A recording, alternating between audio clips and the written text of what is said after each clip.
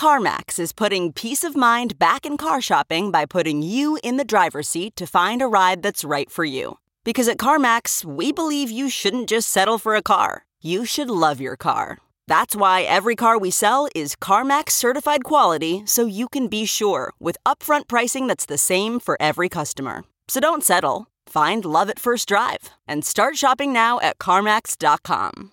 CarMax, the way car buying should be. Okay, picture this. It's Friday afternoon when a thought hits you. I can spend another weekend doing the same old whatever, or I can hop into my all-new Hyundai Santa Fe and hit the road. With available H-Track all-wheel drive and 3-row seating, my whole family can head deep into the wild. Conquer the weekend in the all-new Hyundai Santa Fe. Visit HyundaiUSA.com or call 562-314-4603 for more details. Hyundai, there's joy in every journey.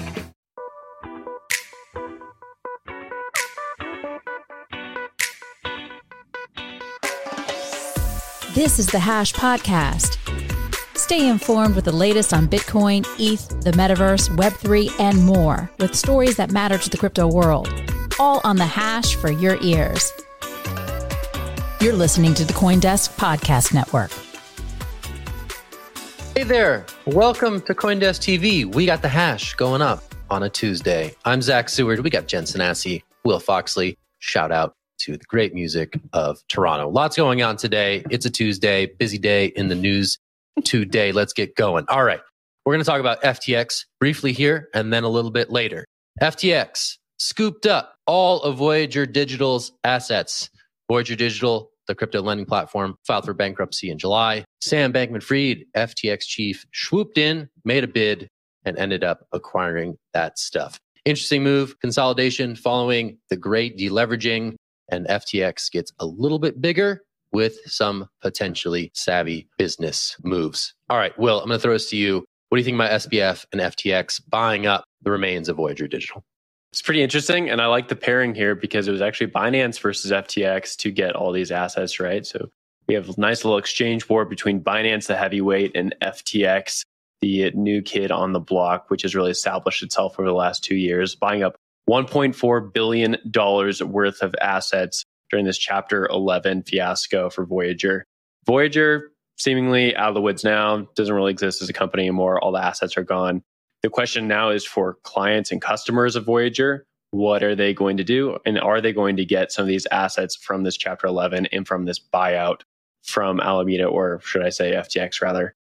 Not quite sure, right? FTX and SBF specifically have talked about the need to make customers whole, the need to make a lot of these retail participants have a little bit more Bitcoin in their wallets than they ended up with after this whole fiasco with Voyager going belly up. And I'd like to see what their plan is going out of this. Binance, on the other side, didn't say anything about that, right? They were trying to buy up these assets, and who quite knows what the purpose of that is. And I'm no Chapter 11 expert on this, so I don't know what they're going to do in the end of the day. But I am interested to see if SBF holds true to what his first goal was when he was trying to buy Voyager's assets. Jen, over to you. Yeah, the press release kind of alluded to the possibility of transitioning customers over to FTX US, which I thought was really interesting.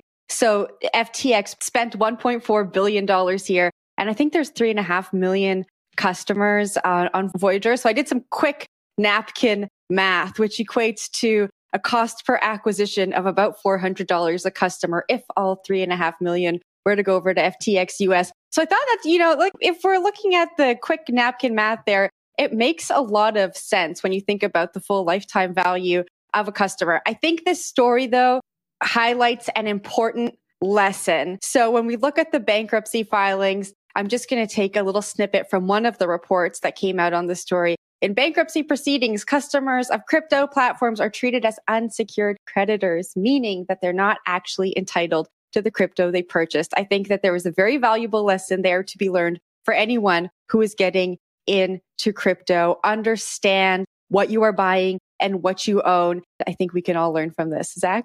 Thank you for that math. That was actually really good. And I think that's a good way to look at this whole story, right? Like if this is really about broadening the pie in terms of FTX US's user base, then sure, that's a solid investment. I think it also suggests that crypto lending is still a pillar, one of those core things that is offered in the world of CeFi among these centralized exchanges and other service providers that people want, right? They get these digital assets, they get their Bitcoin, They want to get a little bit of yield on it. They're just going to let it sit there. And that's what these crypto lenders represented and how they found product market fit. Of course, they were a bit of a black box. All the risks that they had been taking on were not known to the world in a way that would be native to, say, a DeFi lending platform. And because of those risks that they were taking, they got wrecked bad. And that's why we're seeing this now as another market participant scoops up the remaining assets of Voyager. But it does suggest that some of these companies, they see crypto lending as something that's going to stick around for the long haul as customers get these digital assets and look for some yield that they can take on them as they hold for the long term. Will, just wanted to get your last thoughts on this one before we shift. Yeah, last thought here is that FTX US continues to stay winning. Like, we don't know what's going to happen, right? But this is a nice little end of the whole bull cycle for them. They came into the bull cycle, the new kid. They did really, really well. They have that pairing with Alameda Research. They're able to market make. They're able to scoop up a lot of firms during the bull run and sort of become the de facto place. Oh, I got a fact check coming. And then out of it, they've done really well scooping up Voyager. Who knows what's next for them during this bear lull, this intercycle period where a lot of things get boring. But this certainly will help them set up for the next bull cycle. Probably get some customers in the door who are endeared to them by the fact that they have worked with them. And then from there, we don't quite know. Like they might be able to turn around and get some of these assets back on their book. Zach, over to you. No fact check, sir. Just a yes and for all you improv fans out there. Yes, Will, well stated. And some additional FTX news that hit the wire just as we were preparing to go to show. FTX US chief Brett Harrison stepping down from that role to an undisclosed next thing coming. He made that announcement on Twitter this morning. Interesting to see that stepping down happen on this day. All right, we're going to change gears. We're going to talk about some more resignations. This one also in the crypto lending space. This is about Celsius, another bankrupt crypto lender. Alex Mashinsky, the CEO there, announcing today that he is stepping down, citing the fact that he had become, quote, a distraction at the beleaguered crypto lending firm. So this one, pretty crazy. He was definitely sort of the figurehead of what had become a big company in the space and what ultimately was undone by some pretty risky practices that didn't pan out too well. Tossing this straight to Jen for her thoughts on Mashinsky stepping down. Yeah, while I was reading this, I was remembering when Celsius launched and they were like the bigger, safer option to traditional banks. And here we are 5 years later and they owe consumers almost $5 billion in crypto. When I was reading this, I remembered a report that came out in the New York Times. I think it was 2 weeks ago. Zach, you were off, so you were working. I'm not sure if you saw, but they referred to a recording of a call between Mashinsky and employees. And he had a plan. And the plan was to turn the company around, rebuild it with a focus on custody. And the plan was to charge people fees. So it wasn't like totally clear what the exact thing was, but they're going to charge people fees to custody assets. After getting hard questions from employees, he compared Celsius to Delta and Pepsi, saying that Pepsi previously went bankrupt and it still tastes good. And Delta filed for bankruptcy. He asked his employees, do you not still fly Delta? I think this is just another instance of that out of touchness that we are seeing during this bear market. There are companies, I say it every day on this show, who have had such losses that have affected retail customers to such a great magnitude and are still saying these really cheeky things and not acknowledging the effect that it's had on their end users. And it is sad to see. Will, what do you think? Yeah, I like the way you put it. Out of touch is definitely one word to use here. The other thing that popped up in the press release and the things I've seen from Mashinsky is that he keeps talking about this community that seems to exist. I don't really know if there's much of a community as much as there's an outrage mob that really does not like Mashinsky anymore and has no interest in dealing with him. They just want their money back. They just want some sort of money in their pocket after what happened over the last few months. It's been pretty awful. If you were invested with Celsius and if you were leveraged along with them, they were offering 17% plus interest rates at some point.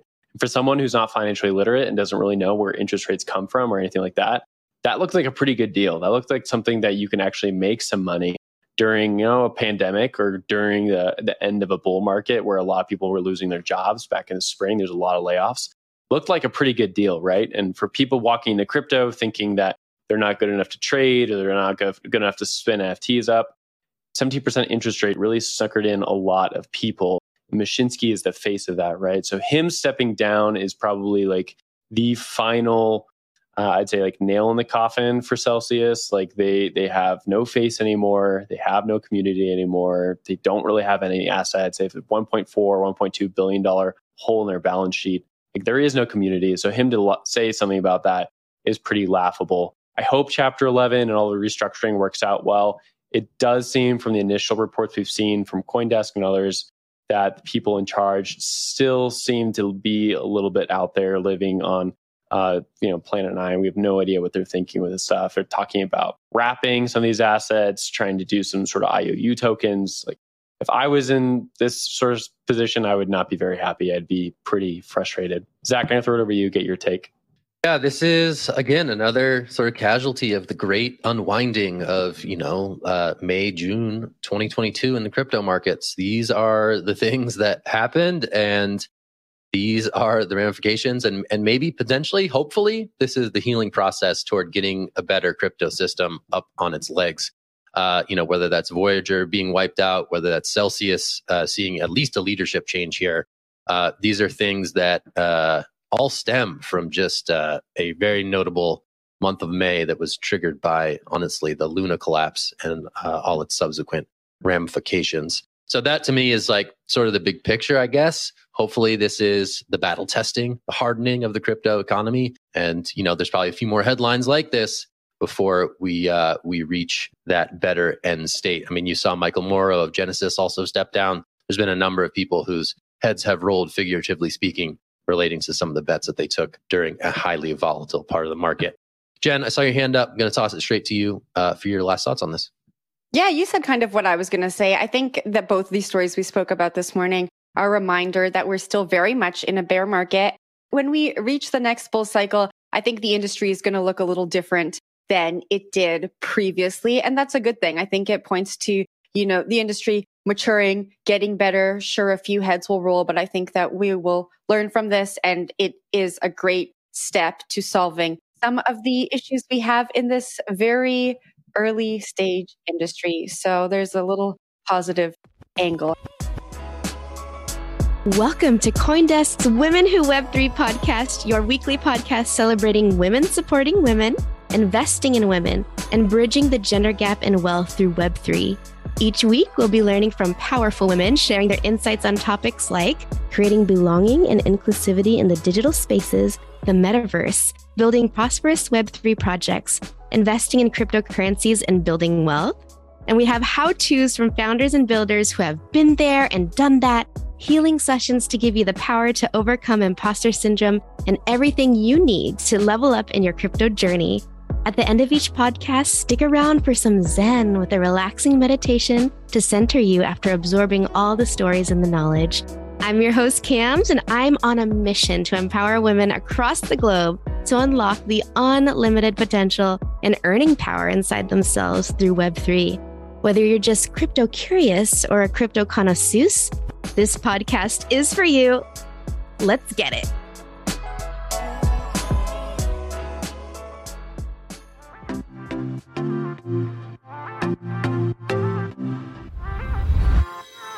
CoinDesk has a new event. It's called Ideas, the Investing in Digital Assets and Enterprises Summit.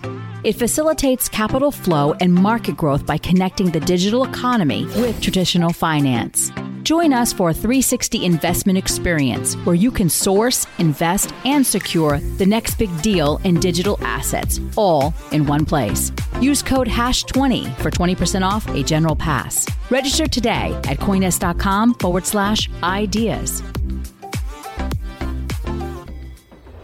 So it's been a while since we spoke about Wallet Wars, a coin that I termed on this show a while back, and I'm still waiting for my wipe control. I need that Wallet Wars wipe. So it's not good enough to get one. Sorry. I know it's not. I'm just going to put it out there anyways.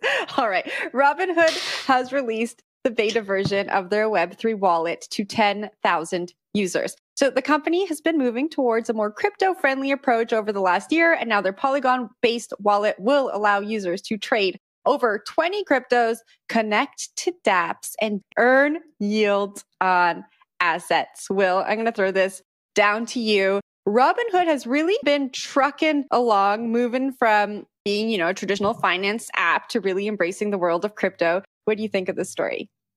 Yeah, 2 points. One tech, one markets related. The first on the tech side, saying there's no trading fees for this, or at least Robinhood typically does not have trading fees, but they're using Polygon.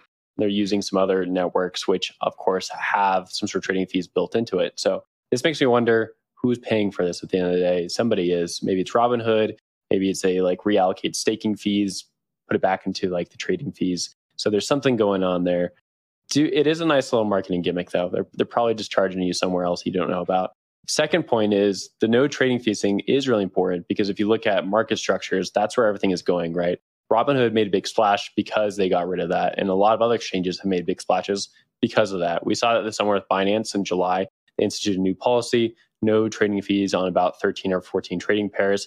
And since then, their volumes have increased against every single other large competitor out there going into a bear market. What we're seeing there is consolidation for markets, as opposed to this splintering that we've had for so many years. That's because consumers really care about that price. They don't want to pay that extra 1%, so they're going to go to someone who's a little bit easier to use.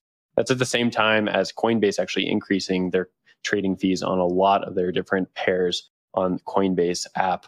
So what we're seeing here is some efficiencies being built into trading apps going to a bear market, which is expected, right? Everyone has to get a little prickly with each other. You have to be a little more competitive. And I'd expect that to continue to happen going into the bear market. Going to throw it over to you, Zach.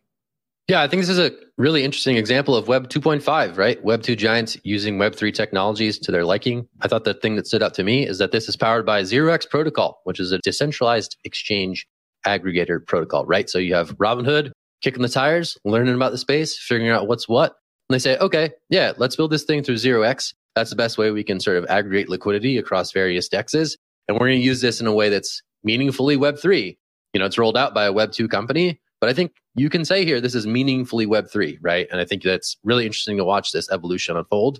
These are companies that come in, they test it out, they sort of do baby steps often, in this walled garden, whether they partner with sort of back-end providers or other custodians. And then sure enough, they kind of get to this closer to Web 3 end state. And I think this is something that actually, may not generate a ton of buzz, but is a really, really interesting signal that these companies are thinking, okay, how do we get something that is truly a bit more decentralized than what we started out with? And I think that's probably the story here for me. I'm curious to see what the next one is. What's the next big Web 2 firm? Which Web 3 service / protocol they use, and what they ultimately accomplish in bringing these technologies to a bigger audience, which still remains quite small. But Will, I'm going to toss it over to you. What are your thoughts? I'm going to keep riffing with you on this because I think you bring up a really important point, which is probably super boring to a lot of people, but it's really important to know where are you going to place your bets. And my bets are on infrastructure going into a bear market. NFTs are great. Exchanges are great. There's a lot of frills out there in crypto, a lot of ways to make money. There's also a lot of ways to lose money. There's a lot of cool JPEG monkey things out there that you can buy. But the things that really do well consistently are the infrastructure pieces. And 0x, like you brought up, is a core piece of infrastructure. Basically allows you to look around at all the different DeFi exchanges out there, all the different places that token might be sitting and what price it's at, consolidate that into one market book, and then be able to purchase it. And so the fact that Robinhood went out and is working with 0x and working with that team specifically shows that they know what they're doing. They're picking the right winners, and they're putting their money on top of a top firm like 0x moving into a bear market. So again, I think that's a nice idea to bring up right now. Infrastructure really matters. Jen, over to you. Yeah, we've kind of covered the progress too, right? From when those job postings went out to, the crypto offering and now the wallet. I think this is really interesting because we spend so much time in this industry talking about UX, user experience. That's what we need to onboard people into crypto. And Robinhood has that user experience, right? And they've gone and they figured out the back end. They figured out how to implement this slowly, and it might set them up to be in a really good position during the next bull cycle when we see more newbies come into the space. So it will be interesting to watch to see if the crypto native traditional Web3 companies really do succeed over these, Web 2, Web 2.5 companies that we're seeing who have spent their time doing their research, making the right kind of partnerships to latch onto what they built in Web 2. So I'm looking forward to that. We have some Bitcoin mining history that we're about to unpack here. So I'm just going to fade away. I'm going to give this to Will. Will, you got this. Okay, here we go. Let's talk about some mining stuff. I know, boring angle. Disclosure, I do work for a mining company, so everything I say is likely suspect. But let's dig into Jihan Wu, what he's doing with Bitdeer. Bitdeer is a spinoff of Bitmain. Bitmain is one of the most important firms in Bitcoin historically. Why? Well, they have been involved with a few things in terms of Bitcoin's development over the few years, including the block size wars. There's a lot of different things going on here. We'll get to it in just a second. And now, Will's History Corner with Will Fox. Wow. So dignified. Wow. Pretty good, right? I wish I actually had a robe like that at home. Okay, let's back up the truck a little bit. Let's talk about this story. So headline, according to our friends over at Bloomberg, David Pan, is that Bitdeer is leveraging up a fund, $250 million. They're throwing $50 million of their own money into the pot. They're trying to get about $200 million from other players to scoop up distressed assets in Bitcoin mining land. Bitcoin mining, like everything else in the market right now, is down 70, 80, 90% in some cases. And so there's a lot of cheap assets to go cherry pick which ones you want to gobble up. I think this guy knows it. Jihan Wu has been in the game for quite a while. He is notorious, including some of his most famous tweets, really set a precedent for what it means to be a Bitcoin entrepreneur out there. And he knows how these market cycles work. He's going to town, going to buy up some distressed assets to build Bitdeer going into the next bull cycle. Bitdeer itself is a spinoff, like I said, from Bitmain. They made about $5.6 billion in revenue last year. So pretty successful firm. Zach, I'll throw it over to you. All right. I'm a mining small brain, SMOL. Help me out here. So when we're talking assets, are we talking like buying Bitcoin from miners who are looking to pay bills? Are we talking about buying machines that miners are looking to unload to pay bills? Like, what are we talking about? Do you have any sort of understanding of what Jihan is buying with this new fund? Yeah, it could be a lot of different things. Probably not Bitcoin because there's not going to be necessarily much of a discount. I think in years past, you might have seen that, right? Where you come to some agreement on like a higher cost basis for buying Bitcoin. But there's so many exchanges out there. Now it's about all these machines. It's about these future orders for machines. It's for infrastructure. It's for facilities. It's for handyman on sites. It's for operational people. It's for software that run these mines. And there's a lot of infrastructure that goes into these things, and people overbuilt during the bull market thinking that it was only up only. I think to a degree, the Bitcoin miners were probably really buying into the super cycle theory from Su Zhu. They got caught up in that. They built too much, and now they're selling a lot. So it's not only that Bitdeer is going after this. There's a few other miners out there like CleanSpark that are doing a similar thing. Jen, I'll throw it over to you. Okay, I also have a question, and I'm sorry if it doesn't make sense, but here goes. So last week, Bitmain tweeted that they were reducing the prices on some of their machines. And now I read this story and it seems contradictory to me. I don't know if you can kind of help me. Have I made a wrong connection by trying to connect these two stories? No, it's a good connection. So Bitmain, like I said at the beginning, is like one of the largest Bitcoin firms in history of Bitcoin, like very short history of Bitcoin, very important firm. They basically have a monopoly on holding Bitcoin mining machines, producing Bitcoin mining machines, and selling them to the market. And now they are going to undercut the larger market. They're discounting their basic model by about 30%, while all these other liquid exchanges are out there for secondary selling of ASICs. Bitmain's going to come in and just drop ASICs for really cheap. That's going to put more pressure down on Bitcoin miners to sell their assets for even cheaper. And then Bitdeer can come in and just swoop up. So I'm kind of like the Celsius story at the beginning, or like any other stories we've seen over the last few weeks. A lot of companies are selling all their assets that they had pumped up during the bull market for really, really cheap right now. And there's going to be continued undercutting based on who was the first producer of an asset. If you can produce an asset for the cheapest, and you're still making money, even if you're selling it for nothing, right? Even if you're selling it very, very low. And then you're putting pressure on everyone else and wiping them out. And then you can come up and gobble them up and buy them out of the store. So good to put those two stories together. Great context. I just want to see the graphic again. Can we see the graphic again, Control? Can we please see the graphic again? Oh, Control is bringing it up. Stand by. All right, I'm standing. And now, Will's History Corner with Will Foxley. Amazing. Good Amazing. Stuff. It's got like I like Michael the map. Saylor vibes, like with the little like the ship in the background. I don't know. Anyway, that was great. All right, that's the show for today. Thank you, Control, for indulging me on the fly. I appreciate you as always. All right, that's it for the show today. I'm Zach. That's Jen. That's Will. We'll be back tomorrow on The Hash. Thanks for watching us. Also, thanks for listening to us. Check out the CoinDesk Podcast Network if you haven't already. Great way to listen to this on the run and getting caught up with news as you do it. All right, that's it for today. We'll talk to you tomorrow. You have a great one out there, and happy Taco Tuesday to all who celebrate. We'll see you soon. Bye. Bye. You've been listening to The Hash on the CoinDesk Podcast Network. We would like to hear from you, so if you have any questions or comments, please reach out to us at podcasts@coindesk.com, subject line, The Hash, or leave us a review on your favorite podcast player. Thanks for listening.